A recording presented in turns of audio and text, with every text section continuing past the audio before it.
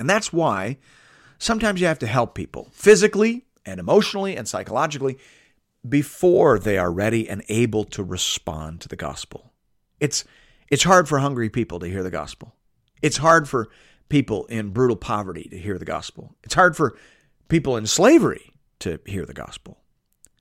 So sometimes you have to do something before you preach the gospel, even though preaching the gospel is the ultimate goal in all legitimate Christian mission. Preaching the gospel is always ultimate, but it's not always immediate or initial in terms of the order of operation. If people are broken in spirit, if people are enduring harsh slavery, then they're not going to be able to respond to good news the way they should, the way they would. And that's exactly what we're seeing in this passage.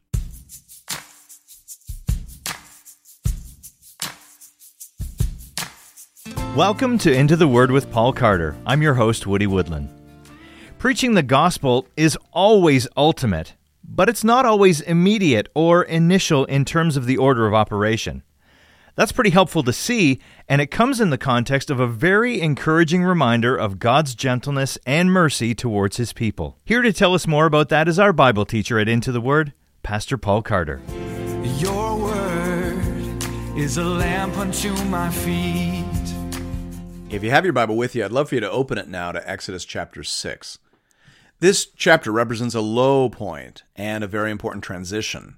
At the end of chapter 5, the people of Israel were in terrible distress. Far from winning their freedom, the initial efforts of Moses and Aaron to speak to Pharaoh on their behalf had only resulted in further difficulties and increasing brutality. Pharaoh had responded to Moses' request by turning the screws on these unfortunate people. Moses, of course, was devastated. He was an uncertain leader to begin with, and this initial failure did nothing for his fragile self-confidence.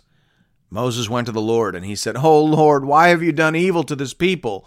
Why did you ever send me? For since I came to Pharaoh to speak in your name, he has done evil to this people, and you have not delivered your people at all." Closed quote. So that's the low water mark in the narrative. But of course, if you're a Bible reader, you know that this is exactly the time and exactly the place where God tends to show up in our stories.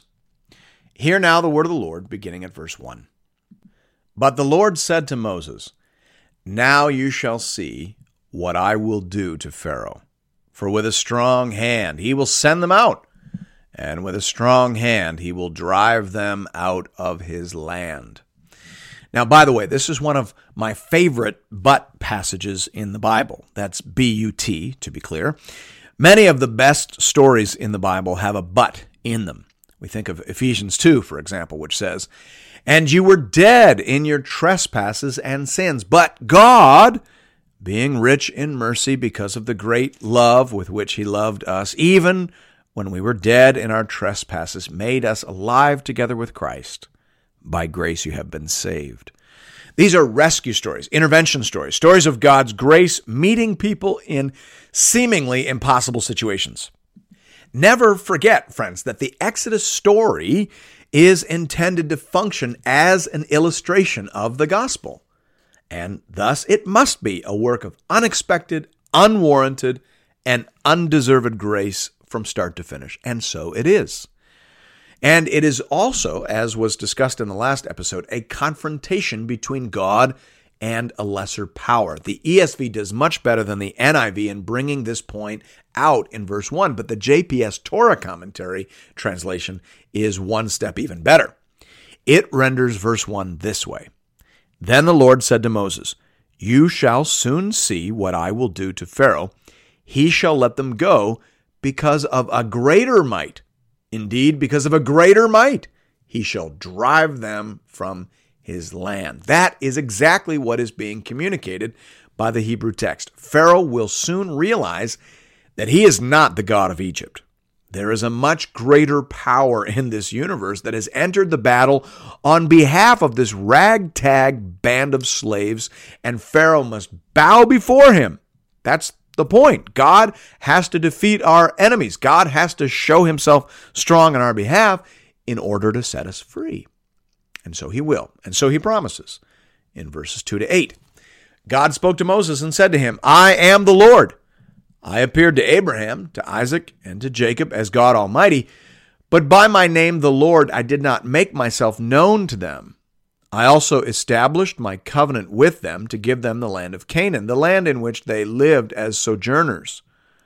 Moreover, I have heard the groaning of the people of Israel, whom the Egyptians hold as slaves, and I have remembered my covenant.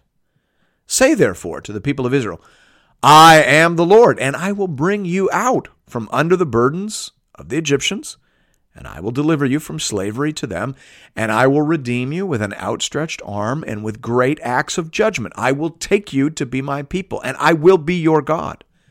And you shall know that I am the Lord your God, who has brought you out from under the burdens of the Egyptians. I will bring you into the land that I swore to give to Abraham, to Isaac, and to Jacob. I will give it to you for a possession. I am the Lord." Closed quote. Now, as has been mentioned already, the name Yahweh was known to the earlier patriarchs. The name is used several times in the book of Genesis. So what God is saying here is not that no one knew his name. He is saying rather that no one knew what the name really meant. No one had truly seen or experienced his power as a redeemer. God is telling us what his name says about who he is with respect to his covenant people. This is another example of progressive revelation. The patriarchs knew that God was powerful. He was El Shaddai. But they had never experienced him as a kinsman redeemer. They had never seen his power applied in such a personal and redemptive way. And so God is answering Moses' fears and doubts with further revelation of his essential character and nature. Now, by the way, let's just pause and appreciate that. When we are afraid, when we're doubting ourselves, when we're suffering, what we need is not a pep talk. What we need is not someone to blow sunshine at us. What we need is a deeper understanding, a more intimate encounter with our God. That's what these verses are giving us. That's what they're saying. That's what they're providing Moses. That's what they're telling us. I love what J. Alec Motyer says here. He says, "Who then is Yahweh the Lord? In what ways do these verses supply what was held back in Genesis and extend what was taught in Exodus 3:13-15? They tell us that the Lord keeps his word, verse 4, feels our woes, verse 5, sets us free, verse 6a, brings us close to himself, verse 6b and verse 7, and that he will eventually lead us home, verse 8, closed quote." Amen. Those truths were obviously enough to encourage Moses and to sustain him in his sense of mission. Verse 9 says, "Moses spoke thus to the people of Israel, but they did not listen to Moses because of their broken spirit and harsh slavery." So here we see that this fresh revelation encouraged Moses, but it did not have much of an effect on the Israelites because of their broken spirit and harsh slavery. We sometimes say that we read the Bible to learn about God, about us, and about how God saves us through the person and work of Christ. Well, here we're learning some very important things about us, about human beings. It's hard for people to hear and respond to good news the way they should when they are broken and crushed in spirit. And that's why sometimes you have to help people physically and emotionally and psychologically before they are ready and able to respond to the gospel. It's hard for hungry people to hear the gospel. It's hard for people in brutal poverty to hear the gospel. It's hard for people in slavery to hear the gospel. So sometimes you have to do something before you preach the gospel, even though preaching the gospel is the ultimate goal in all legitimate Christian mission. Preaching the gospel is always ultimate, but it's not always immediate or initial in terms of the order of operation. If people are broken in spirit, if people are enduring harsh slavery, then they're not going to be able to respond to good news the way they should, the way they would. And that's exactly what we're seeing in this passage. But thankfully, that doesn't keep God from working. The people can't hear, but God can still work. Hey, Pastor Paul, I want to jump in here if I can. I think that's a very important distinction. You said in the program audio that, quote, preaching the gospel is always ultimate, but it's not always immediate or initial in terms of the order of operation. Can you unpack that for us a little bit? Because I know what you don't mean by that, but I just want to be sure that everyone else is seeing that as well.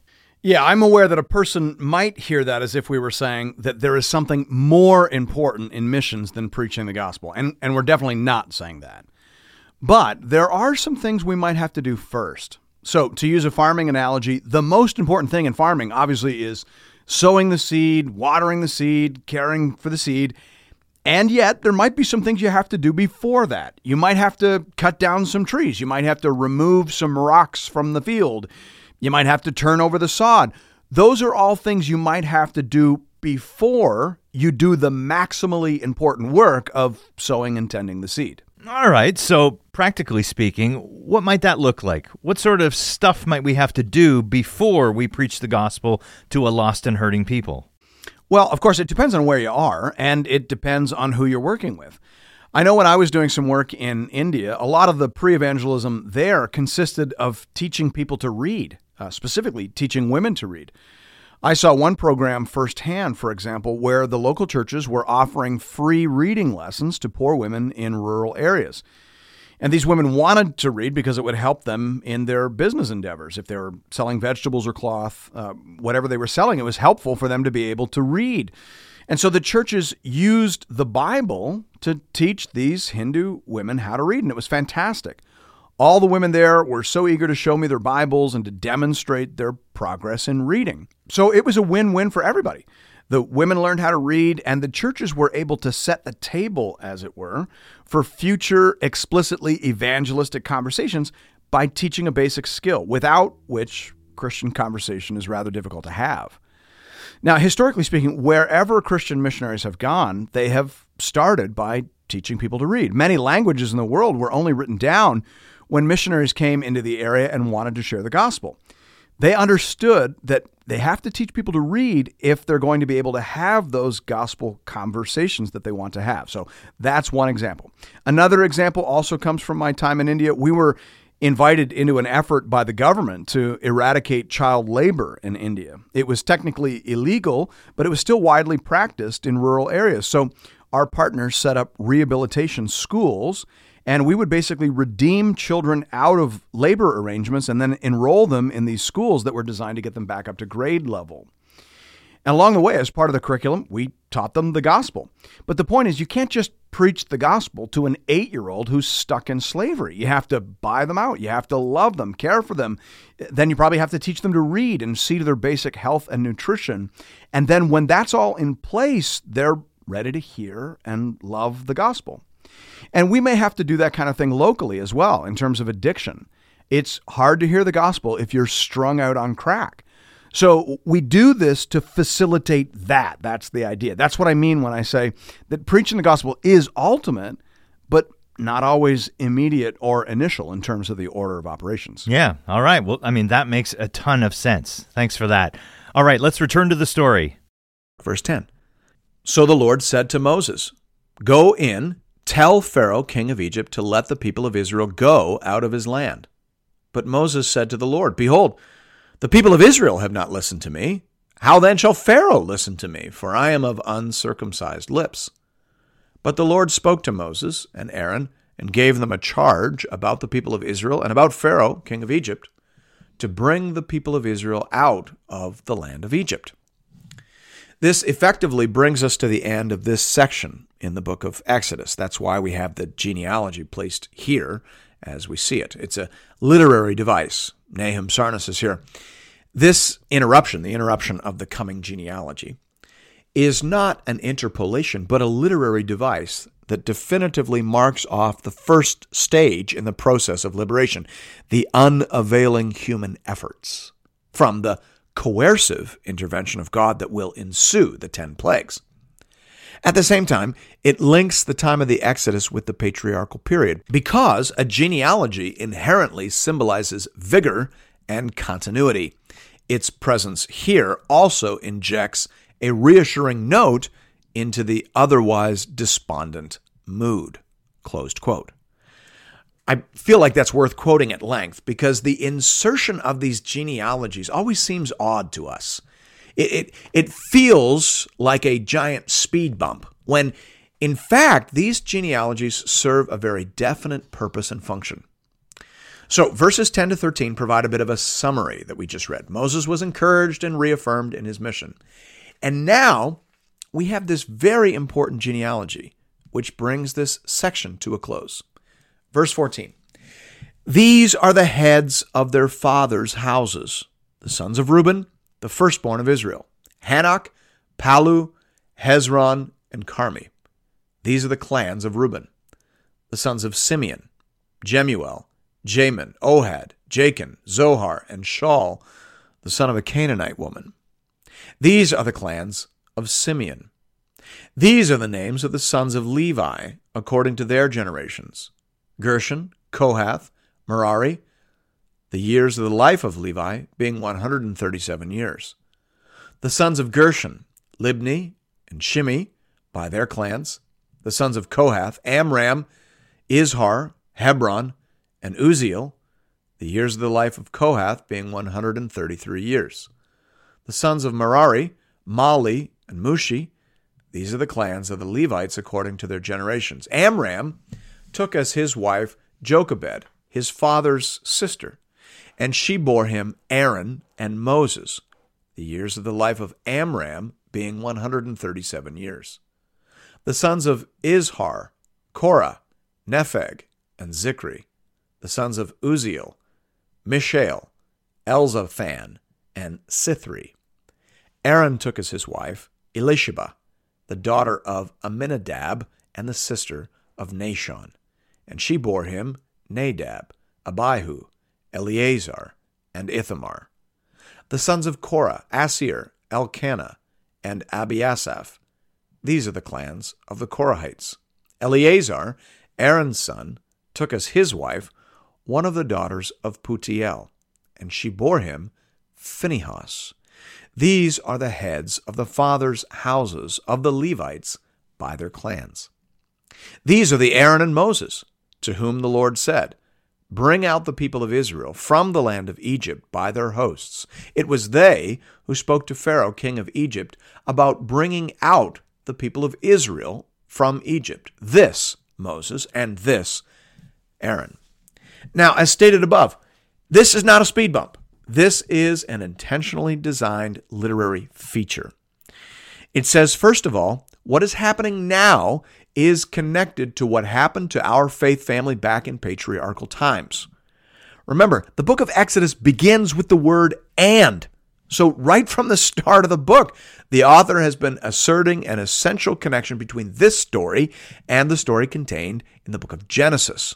So let's hear that story again. The whole story of Exodus is told in miniature in Genesis 15:13-16. God said to Abraham, "Know for certain that your offspring will be sojourners in a land that is not theirs, and will be servants there, and they will be afflicted for 400 years. But I will bring judgment on the nation that they serve, and afterward they shall come out with great possessions. As for you, you shall go to your fathers in peace. You shall be buried in a good old age, and they shall come back here in the 4th generation, for the iniquity of the Amorites is not yet complete." Closed quote. So this is that, Moses is saying. Things are not out of control. This is exactly how God told our great-great-grandpa that things were going to go. So that's the primary purpose of this genealogy, to show how present events connect seamlessly to prior promises. But in addition, there are also several marvelous complexities, mysteries, and evidences of authenticity that delight the attentive reader. Consider, for example, the fact that in verse 20, it says that Moses' father married his father's sister. Amram took as his wife Jochebed, his father's sister, and she bore him Aaron and Moses. Well, that's odd, because according to Leviticus 18:12, that's against the law. Leviticus 18:12 says, "You shall not uncover the nakedness of your father's sister. She is your father's relative." But of course, the law hadn't been written yet, so this was not illegal or immoral per se, which is just an interesting reminder that, first of all, this must be a very old and authentic genealogy. There's no way this would have been written this way after Leviticus 18:12 had been written. So this is received by most scholars as evidence of antiquity. It's also a reminder that Moses, the lawgiver, was himself a sinner. His whole story was about sin, ignorance, inability, and failure, which, of course, made him a perfect candidate to serve as a prophet of grace and redemption. Now, notice also that Moses and Aaron are listed as the fourth generation after the patriarchs, which would seem to suggest that the people of Israel were only in Egypt for around 160 years. But that brings us back to the challenge of knowing just how these words and concepts are being used. It is entirely possible that at some point in the past with respect to Moses and Aaron, 100 years meant roughly a generation, even though later in the Bible, in fact, by this time in the Bible, roughly 40 years became the standard understanding of a generation. So 400 years in Genesis 15:13 might have originally just meant 4 generations. After all, lifespans were longer in the past, so it might have taken a while for the terminology to shift. So it could be that the Israelites were only in Egypt for 160 years. Or it could be that there are gaps in the genealogy that we just read. Douglas Stewart, for example, says virtually all Old Testament genealogical lists are selective by mentioning only the generations of Levi, Kohath, Amram, and then Aaron/Moses. It could seem to give the impression that there were, in fact, only 4 generations from the entrance into Egypt until the Exodus, closed quote. So Stewart seems to favor the idea that the Israelites were in Egypt for around 400 years and that there are simply gaps in the genealogical table. And that is certainly possible. So was it 4 generations or 400 actual years? We just don't know. We don't know enough about the language, the traditions, or the history to say for sure exactly which interpretive option is preferable. Now, in terms of how the genealogy is put together, it starts at the beginning with Reuben, the firstborn son. But then, and it goes down from there. And then as soon as it gets to Levi, it goes down his line from there because that's the genealogy that we're most interested in. That's the genealogy that tells us about Moses and Aaron. So this genealogy also serves to credential Moses and Aaron, and it goes all the way down to Phinehas, the grandson of Aaron. We presume that he was just a young boy, definitely under the age of 20, perhaps a babe in arms at the time of the Exodus. The name Phinehas is an interesting one. It's an Egyptian name that literally means Ethiopian or black man. So Eleazar must have married a woman from the southern region of the Nile. We wonder, of course, what was he doing there? Was he on a work project? The Hebrews, of course, were slaves, so it's possible this woman was also a slave. There's so much we don't know, and so much that we wish we knew about the story. But it is interesting to realize that one of the heroes of the Exodus and wandering period, Phinehas, who grew up and became a champion of orthodoxy and purity and fidelity to God, who had great leadership and courage, was a black man. That needs to be inserted into our mental imagery as we read through this story.